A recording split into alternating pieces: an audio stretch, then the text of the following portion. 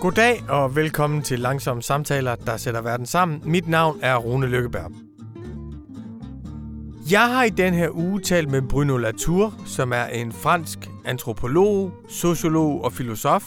Han er født i 1947 og har de sidste 3-4 årtier været en af de mest indflydelsesrige samfundsforskere i verden faktisk. Han er en af sin generations mest berømte franske sociologer og er en, hvis teorier bliver udbredt på alverdens universiteter, og som der også er rigtig mange her i Danmark, som faktisk er uddannet efter.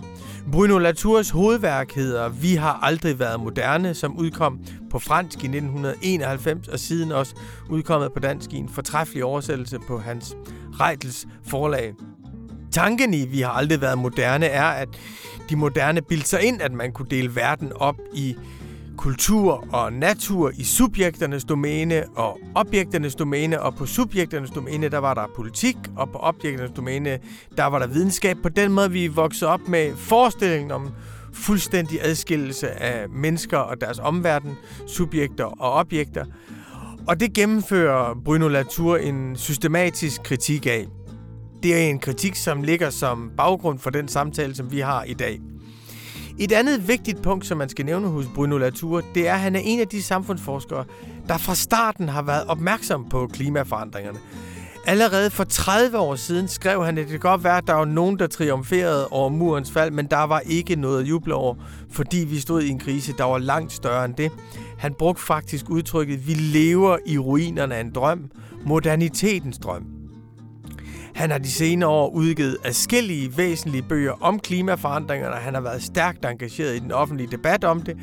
Og ved et særligt eksperiment op til det store COP-møde COP21 i Frankrig i 2015, der gennemspillede han sammen med sine studerende hele forhandlingsforløbet på forhånd, som de lavede en slags prækonstruktion af, og han fortæller stolt, at han faktisk nåede frem til en aftale, der var langt bedre end den, som COP-deltagerne nåede frem til. Så Bruno Latour er på alle mulige måder en gigant. Hans seneste bog er temmelig anderledes. Det er en nærmest filosofisk fabel, der hedder After Lockdown. Det hedder den på engelsk, den er ikke kommet på dansk endnu. Det er den bog, vi tager udgangspunkt i, og så kommer vi hele verden rundt, og ikke mindst ud i universet, som vi ser på en helt anden måde, end man plejer at se den på. Bruno Latour gør i hvert fald. God fornøjelse. Good evening to our viewers and our readers here in Copenhagen, and especially good evening to you, Bruno Latour, who is with us from Paris. Thank you so much for taking your time and being with us tonight. Good evening. The main starting point for tonight's conversation will be your latest book, Bruno Latour, After Lockdown, which is such a wonderful book. It's a very, very enjoyable read. It also has a very interesting form that it's kind of a philosophical fable, or there are some techniques from fiction and there's some philosophy in it as well. Could you tell us a little bit about the background of that book and why you chose that form? It is a COVID book, COVID-inspired book, because of a lockdown and also because of the misery that we have been all through, especially the younger kids, my grandkids and my children and my student and all of us. So it has a tone which is a more personal and, let's say, dramatic tone. So this one is more about a new question, which is not who am I, which I'm not very interested, but where am I? Because the idea is that the COVID and the climate, which I consider as two different but related crises or mutation, is more metamorphosis actually, is putting us in a situation where we have to think again where we are. I mean, not only who we are, but where we are. So this is what led me to this tone, which is unusual for my work, I agree. And there's a hero from Franz Kafka who's reappearing in your work, and that is Gregor Samsa. And for Danish listeners, I would say he's the hovedperson in Forvandlingen. This either it's a very short novel or it's a very long short story. Mm-hmm. But he's the person who wakes up one morning after having disturbing dreams and finding that he's turned into an insect. And you use Gregor Samsa as well. Why did you choose him? Well, I thought it was a good metaphor for what we felt when we were locked down, because suddenly we could not even reach a restaurant, or we couldn't go out, so there was a body feeling we had to respect distance, wear a mask. I mean, there were enough things in our bodily arrangement or bodily axis, which was very modified. And that's why the notion of metamorphosis was important. Of course, I turned the story around and make it a positive metamorphosis to contrast the Gregor transformation with the parents who are not transformed, who are still human in the old way, so to speak, and who are so stuck in their definition of, very narrow definition of themselves. So paradoxically, it's the one who undergo the metamorphosis which liberate itself from the whole sort of ideas his parents have about what it is to be human and why do we go to work and so on and so forth. So for instance, it's an amusing thing, but as you know, there are 4 million of people in America who didn't go back to work. And in the novella, when Gregor Samson don't go to work, immediately there is a guy coming, the boss is coming to his door and say, you have to go back to work. And he goes in, sort of stuck. So there is a whole set of metaphors. And as usual, to capture a dramatic moment in history, you have to use myth, because that's where the power of understanding is located. But there's also, when I read Kafka originally, the Die Verwandlung, the transformation, of course you find that it's horrible that he wakes up one morning, he's a human being, he's turned into an insect. And his father, who, like you said, is the old kind of human being, he just wants to crush this cockroach. But it seems in your book, like you say, that there's something hopeful about it, that he kind of rediscovers another way of being human, which is all the way through your book. This, instead of thinking of the classical human beings, we should think of ourselves, or modern human beings to be exact, actually, we should think of ourselves as terrestrials. Yeah, it's one of the effects of a metamorphosis, and that's why the power of a myth, because it's really, Kafka invented a myth, is so profound that it becomes an insect. And as you know, there is a huge literature now from all sorts of ecological thinkers and activists and biologists and animal rights people to make us sort of resonate with living forms, including insect-like lichens, I think we say, trees, and so on and so forth. So it's literal. I mean, it becomes an insect. But of course, it's an insect which is so liberated from the narrow constraint of his fathers and mother and boss.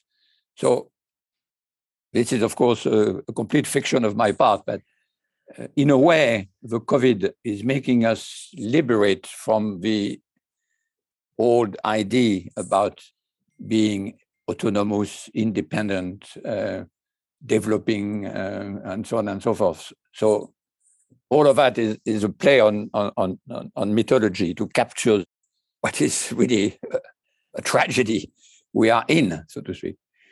So that's why I think the becoming insect of Kafka is so interesting. Not of Kafka, I mean of Gregor. Yeah, and in this other way of looking at the transformation as a kind of liberation, there's this optimistic reading of the potential of the lockdown. And I think there was a lot of us thinking during lockdown that everything we wanted to change in society, we could change after lockdown, that returning to normalcy, that would be a transformative event. And to be fair, I think there were actually some signs of it happening somewhere, that you saw cars being evicted from some cities in Europe. You saw some reforms in America, and you saw some people going to the countryside, picking up new connections with their surroundings. So I think there were some signs of that. But looking back now, how do you see this end of lockdown and return to normalcy? How did it appear? Well, I was under no illusion that the world after would be completely transformed. But as we work with Nicolas Schulz, and he's doing lots of statistics on that, it's clear that a doubt has been introduced into many minds. I was mentioning before the people who don't go back to their city and underpaid jobs, waiting for something better.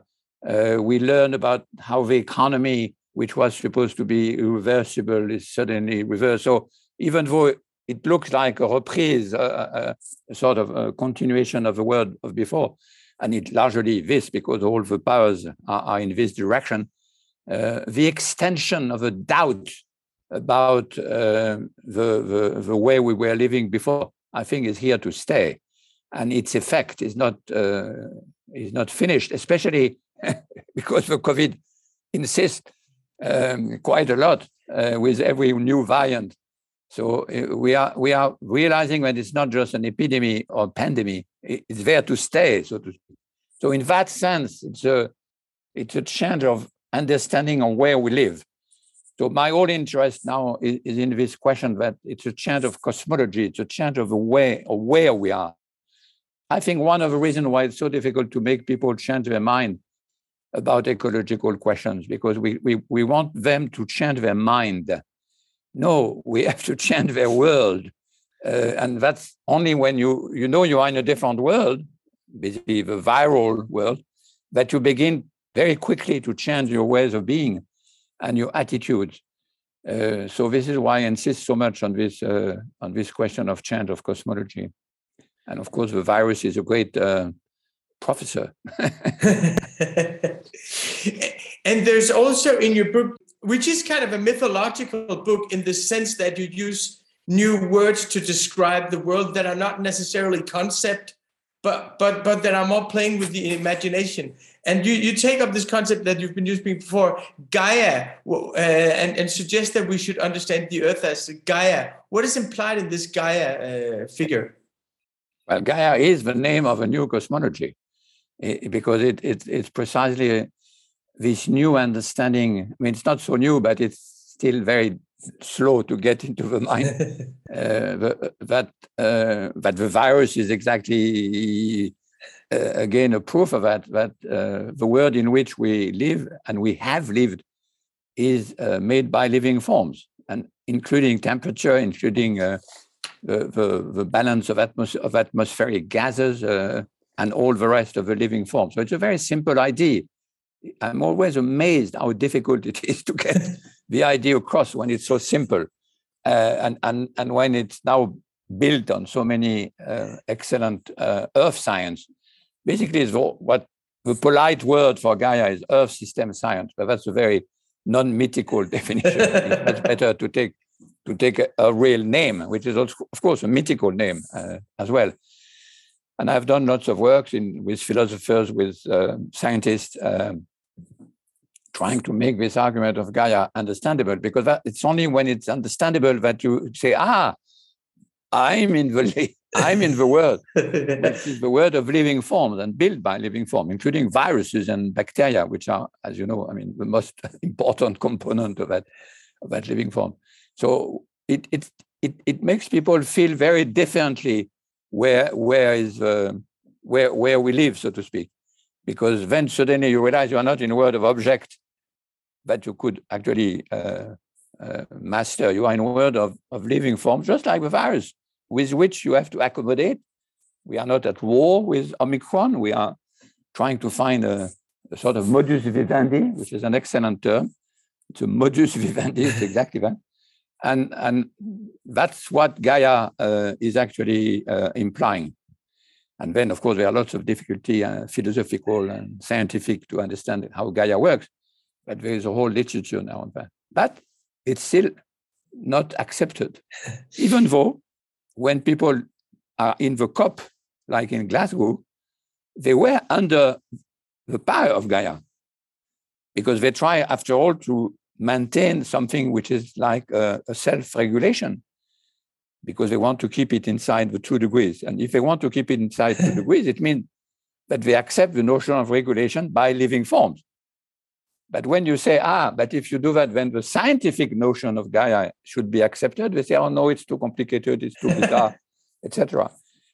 So it's very strange. I mean, I've been working for now 15 years on the originality of Gaia, and I'm still working a lot. I mean, but I think actually that in the core of the climate movement, there's also some resistance to Gaia in the sense that it is often said that we are the humans, we are the agents in the universe, and we inherited this innocent nature, this green organic nature, and we are kind of the actors who are supposed to keep it, like it's something that we should take care of. And I was thinking when I read After Lockdown that sometimes we do that here in the newspaper as well, that it's kind of appealing to people to do something about climate change, like this innocent green organic earth was given to us, we should protect it. And isn't it true that at the heart of this thought of the innocent green earth, there's a misunderstanding of Gaia? Yeah, because it's actually nothing innocent in Gaia. I mean, as Lynn Margulis said one time, Gaia is a bitch, and it's a terrifying invention. But it's made of living form. This is the important one. It has nothing innocent in it, and the idea that we could take care of it is ridiculous. I mean, the size and the length of time of the two actors, human and living forms, are too sort of distant. What we did do actually is to modify our own condition of life very quickly and in a very dramatic sense. In that sense, with gas and oil, we are able to be big, but we are not in control. I think James Lovelock, who is the inventor of Gaia, says something like that. The idea that the human could take care of Gaia is like imagining a goat be a gardener. And it's ridiculous. No, there's nothing innocent anywhere. We are in this maelstrom, so to speak, or what's the call of a manege, merry-go-round, which is the geochemical cycles which have been sort of hooked up by living forms for millions of years, billions of years, and inside which we are more like human, or what should I say, in a washing machine, you know. Yes. This is the more situation. It's nothing nice, nothing innocent. I'd say nothing green in a way. Nothing peaceful, that's for sure.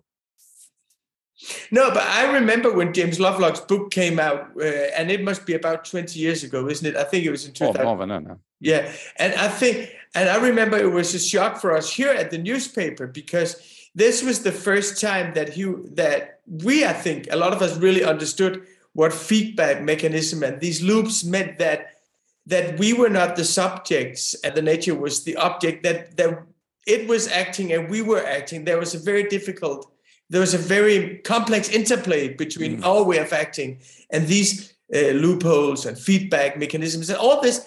And I think this understanding of feedback mechanisms and that nature is and that Gaia is working, it's working its own changes that are affected but not caused by our changes. Does this not, when you look at when you hear people talk about climate, they understand these loops and feedback. Do you not there see a new understanding of nature? That this Gaia, that you say it's difficult to get people to understand it. Yes. So what I'm suggesting is that's when people are actually talking about these loops and when they're talking about feedback mechanisms. You're perfectly right. Yes, it's a good introduction to the. Actually, we have a big exhibition in Karlsruhe, which finishes in a few days. Critical Zone, which is entirely on that. I mean, to bring people inside the loops, so to speak, so that they can understand what Lynn Margulis and James Lovelock advocated. But I think the most important critique, which is wrongly headed, is to immediately frame Gaia as a motherly figure, overly, a sort of state, which is of course not the case. And there is nothing motherly in Gaia. And actually the mythology of Gaia, which is an old Greek figure of mythology, has nothing nice about it. She is a cunning, destroying, complicated bitch, again, as to use the word of Lynn Margulis. So that's why I like the word, in spite of all the critique. because it's a mythological term, which is extremely interesting, very dramatic, and it's a scientific science whose beauty and interest because of its feedback things is marvelous. So Lovelock was right to use the word, even though he was criticized for all the connotation, but the connotation are imposed on it by his adversaries, by people who say, when you talk about Mother Earth. No, it's not Mother Earth. It's viruses, it's COVID. COVID is what Gaia is made of. COVID plus bacteria, largely, then plus lichen, and then you add a few other things. But that's what Gaia is made of. Another point in after lockdown, which comes down to also this understanding of Gaia and the virus, is that you say that it exposed the universal crisis of science. You write that in the book, and there were a lot of people, and also in Uateria, you were very critical of this understanding of the post-factual world, and this let the scientists decide. So in the beginning of the pandemic, there were a lot of talk in the educated class about now finally science is back in order and people are trusting the experts and the politicians should obey science. And how do you see this interplay between science and politics after COVID or during COVID? Well, I was not surprised because I've been studying this question for about 50 years. So the idea that suddenly, because of a pandemic, people will follow scientific science knowledge and apply knowledge, and politicians and people will follow, seem to be completely absurd. Also because I'd done quite a lot of work on Pasteur in the 19th century. So I knew that even at this time, it was not at all the case. On the other hand, I think what is really interesting that people learn about the practice and limits and beauty and speed and slowness of science as it is practiced. So, I mean, we can simultaneously be amazed by the vaccine story and the speed at which, and then we learn a lot about epidemiology, the difficulty of counting, etc. In a way, I think it's the first time that a major crisis like this one see scientific practice as completely part of the event, so to speak, without trying to be a sort of a view from nowhere, looking at the viruses and telling us do this, don't do that. It's not what happened. Of course, there was a lot of confusion between politics and science. That's as old as science, so that's why I was not surprised. I mean, it started with Archimedes, and so it's an old story. But in terms of learning the practice of science every day and the limit and the beauty of it, I think it is, because it's still going on, a positive experience. Maybe I'm too optimistic. And of course, it's irritating for scientists not to be believed. But on the other hand, they have a very naive idea of how any information just spread to billions of people, because now we are talking about billions of people. So I think it was a positive aspect of that question.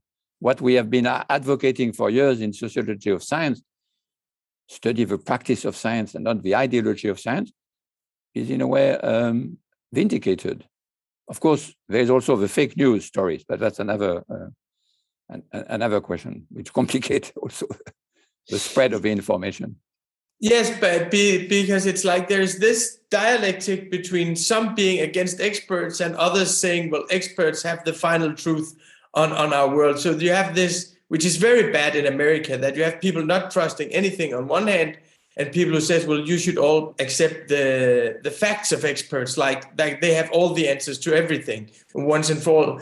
And then there's the other part of it, which I agree with you, has been very interesting during this pandemic, that you see how people investigate together something that is taking place, and that everything could also be proven wrong later. Everything you find out, that it's not a process of having the final facts, but it's kind of a collective process of discovering what's going on together. Yeah, of course, the collective was not very much involved, at least in France. I don't know about Denmark, but it was an immense confusion of how the public would participate in the decision. So we were actually submitted to a very bad mix between expert and politician. And expert and science is not the same thing.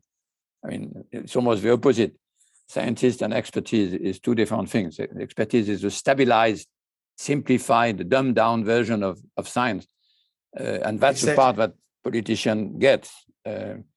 So it was very confusing, but this confusion is part of science in society for the last 2,000 years. So it's not very surprising, but it's accelerated by the size, the number of scientists.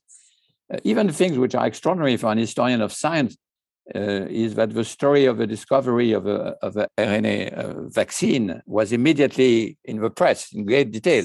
Yes. I mean, we don't need to have any story of it. It was told as a feat extraordinary quickly, and simultaneously the failure of epidemiology to follow the thing, the numbers of things we had to learn about, the difficulty of vaccination, etc., and of course the anti-vax movement, which in itself is an interesting, even very confusing element of a story. So, no, I think the COVID is, I say, it's a professor. And it repeats. You don't understand? Okay, I go to Omicron, and then I go to Mu, and then I go to... until you understand.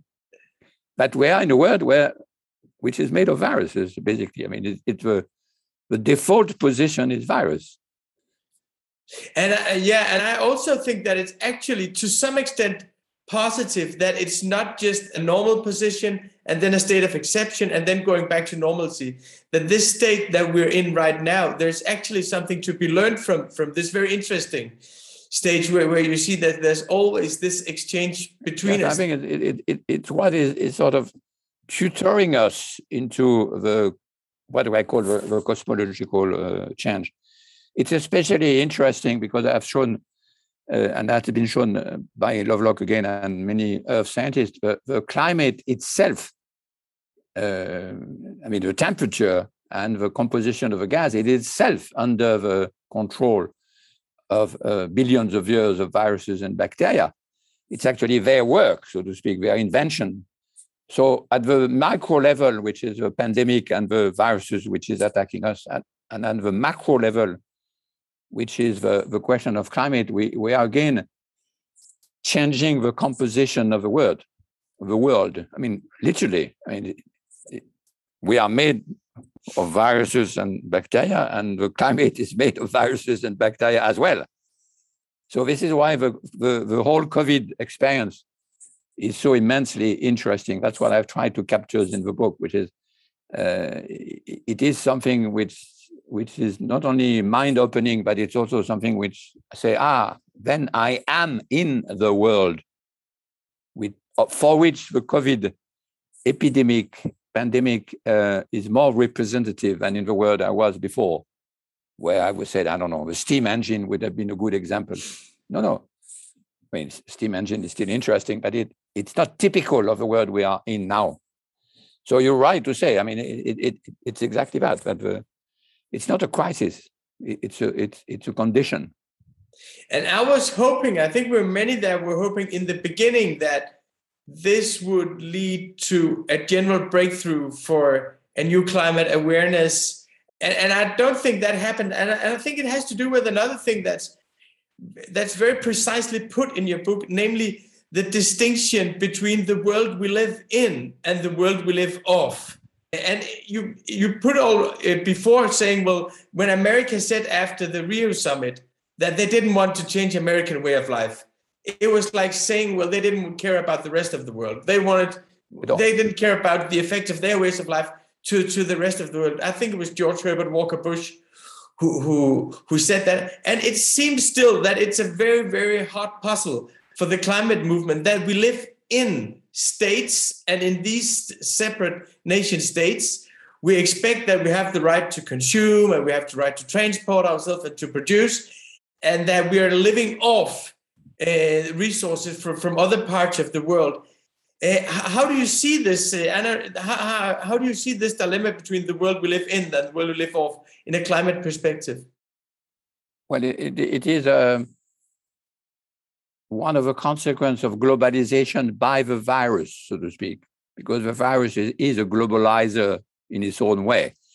First, because it was very quickly spread everywhere, and also because it is actually mobilizing all the states simultaneously, even though every state tried to do its own thing, even though Europe tried to do something more intelligent. But the very notion of what is a nation state is also, of course, put into question by the viruses and by, of course, the climate question. So again, the two resonate with one another, but the key innovation, so to speak, which is why we are so interested with Nicolas Schulz about geosocial class, is that the classes are actually not limited to the society of Denmark, or the society of France, or the society of Germany, but they include climatologically, and they include virologically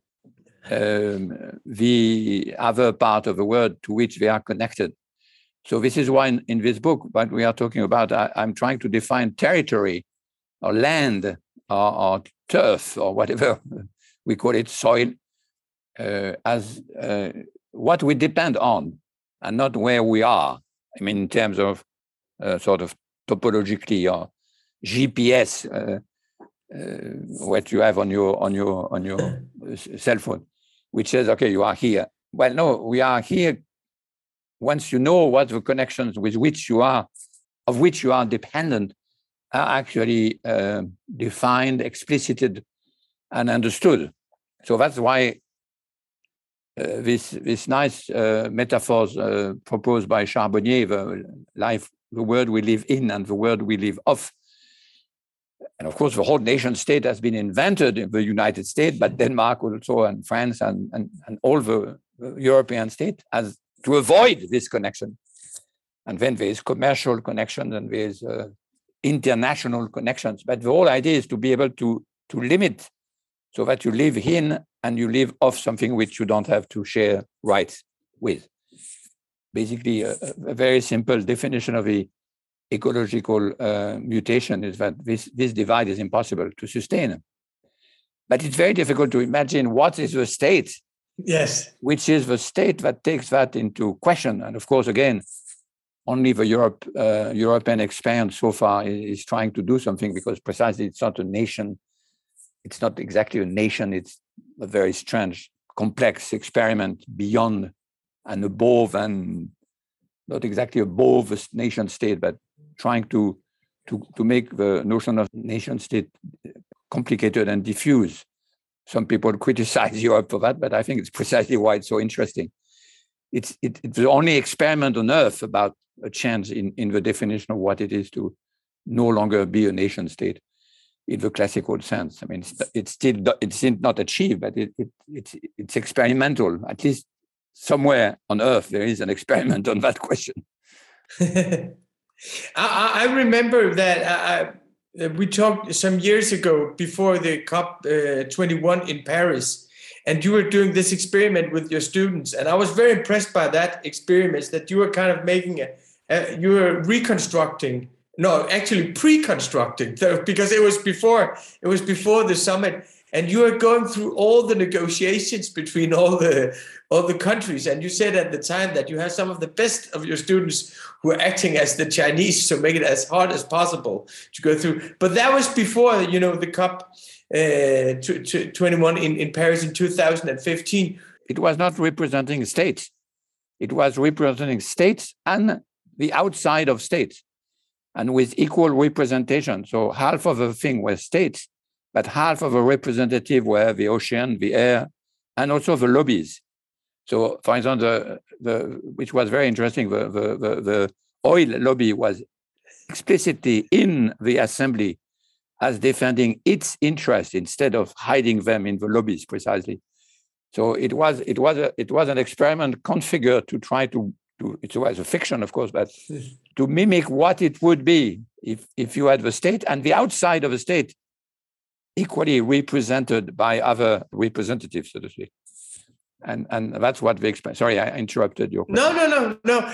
So I was just very curious about how you see this COP system at this point, because you're one of, I think, few intellectuals and sociologists who've been writing about climate change for decades and for a very, very long time, just after the fall of the Berlin Wall, when there was this superficial, triumphant atmosphere that we won and all the bad demons of history were gone, and now it's just spread this American democracy and capitalism to the rest of the world. You say, well, no, actually, we haven't won.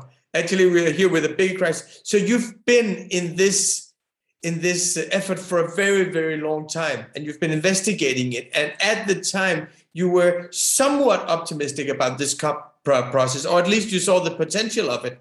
And how, coming out of COP26, how do you see the potential of this COP system today? The COP is only one part of a very complicated mechanism, which is studied by people who are much better informed than me. The Glasgow was a fiasco because it was led by the worst politician apart from Trump, namely Johnson. So it was unprepared, and the English were busy with other stupid things like Brexit. So they didn't pay any attention to the question. But apart from that, COP is a very important part of the whole sort of shift in cosmology, precisely, as I said before, because they are accepting to submit collectively to a force that is superior to them, of which they realize they are actually responsible in some sort. I mean, in one of the many loops we talked about, one of them is actually the activity of the nation state themselves, which, because we live in the Anthropocene, are actually at the size of a geological or climatological question, which didn't exist before, of course. So I think, for me, I take the COP meetings like my fiction in 2015 as a very important experiment in thinking differently about what it is to be a head of state that submit its agenda to the question of keeping inside 2 degrees is not the heads of state of 50 years ago. It's a different type of power distribution, so to speak. And it's probably the most interesting aspect of the COP for me. And of course, there are lots of juridical questions, so to speak, a mass of interesting thing to study. But I respect the COP a lot because of the very interesting invention of how does the scientists work, how they have submitted their work to diplomatic encounters. I mean, precisely, it's not a case where you separate the science and the politics. It's an attempt at trying to link the two together in an interesting way. So I think it is a very interesting fiction. Yes, and it's a double experience all the time, I think, because there is something beautiful about the event in itself and these people gathering with this implied obligation.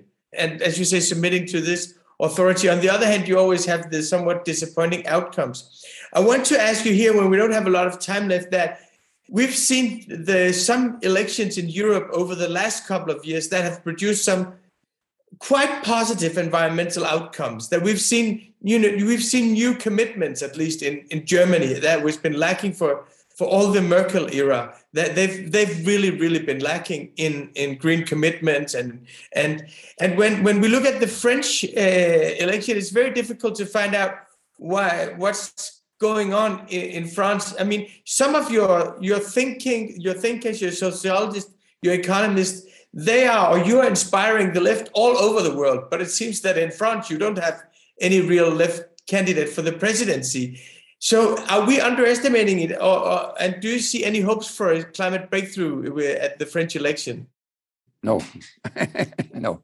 There is an interesting guy who is running as an ecological, and he does a campaign which is not bad, but the point, you cannot do a campaign if there is no people behind you. And the millions of people are not behind ecology at all. In France, they are still stuck with a sort of vague left. I mean, I'm talking about the left. Of course, we have others that aren't even considering the question. Neither Macron nor, of course, the extreme right, which is obsessed by something else, which is completely irrelevant to the present day. But the left is still completely traumatized by having been destroyed and having never worked another solution. They see ecology as something added to their usual social commitment, which would be good, except there are at least today 7 candidates, maybe 8 if we had the Trotskyite. so now maybe 9. So this doesn't make any sense. So there's no left in the election, and the poor guy who is doing the ecology part, we'll have a very small. No, we are not like Germany at all, because the work has not been done at the level of the people. There's no people behind ecology in France. Really, there are lots of interesting activists, thinkers, a few journals, but nothing at the level of the necessary hegemony. This is the argument of our little memo, is actually to list the series of problems which should have been studied and discussed carefully before running into an election where you're bound to lose, so to speak. No, France, so far, I mean, might change in the next election, but we have to wait 5 years. So we shouldn't expect a green breakthrough from France? I don't think so. I might be wrong because I'm not a political analyst, but everything which I feel is that it. No, you don't run an election with 7 candidates on the same topic, so to speak. It simply means the political work has not been done. I have one last question for you, which is that you have been following, describing, interpreting, learning us to understand this climate situation for a very, very long time. And we're very grateful for that. There are a lot of young people, like my children who are 16 and 19. There are a lot of young people who find it very, very difficult to keep up hope, that when they are confronted with climate change, it's very difficult to talk about, but it's also very difficult for them not to talk about it. It's the most important thing. At times, it seems like the most unbearable things. What would be your advice for young people, or what could you say that over the years you've learned from being part of this movement that made you hopeful? We have no other solution than to be hopeful. And one solution is to watch the film Don't Look Up, because it's actually a very powerful film, even though it's not a very nice, joyful film and not optimistic, precisely because it's not optimistic, precisely because it's dark. It has a revealing feature of a situation, which is in fact the only way to get hopeful. The question is it's not necessarily to be hopeful, it's to be there at the place. That's why it's called Where Am I? In the French title of the book we were talking about is actually Où suis-je? Et non pas Qui suis-je? And so I think right now we don't need hope. We need to know where we are. And then action will follow. But you cannot sort of imagine a sort of hope like in the old days when, okay, let's go to work and we'll find a solution. We have to do that, of course. But after having understood the situation, and I think the Netflix film is actually a very powerful way. And nobody find it funny, which is quite interesting. No one find it funny. They say, that's where we are. And lots of climate scientists say, it's exactly what I think I am. Monbiot today in The Guardian say, I also cried on television like the lady in the film and so on. Have you seen it? Yes, I have. Yes, I have. Yes. Everybody has seen it, which is why it's so interesting. Yes, and everybody has been discussing it. But anyways, you've been very helpful teaching us where we are or trying to find out where we are. We're very thankful for your work and for your inspiration, and thank you for taking your time, Bruno Latour. Thank you. Thank you. Det var så min samtale med Bruno Latour. I næste uge, der taler jeg med den iransk-amerikanske forsker Laleh Khalili. Hun har skrevet en helt fantastisk bog, der hedder The Sinews of War and Trade, som handler om den maritime kapitalisme, som hun kalder det, vil sige kapitalismen på havene.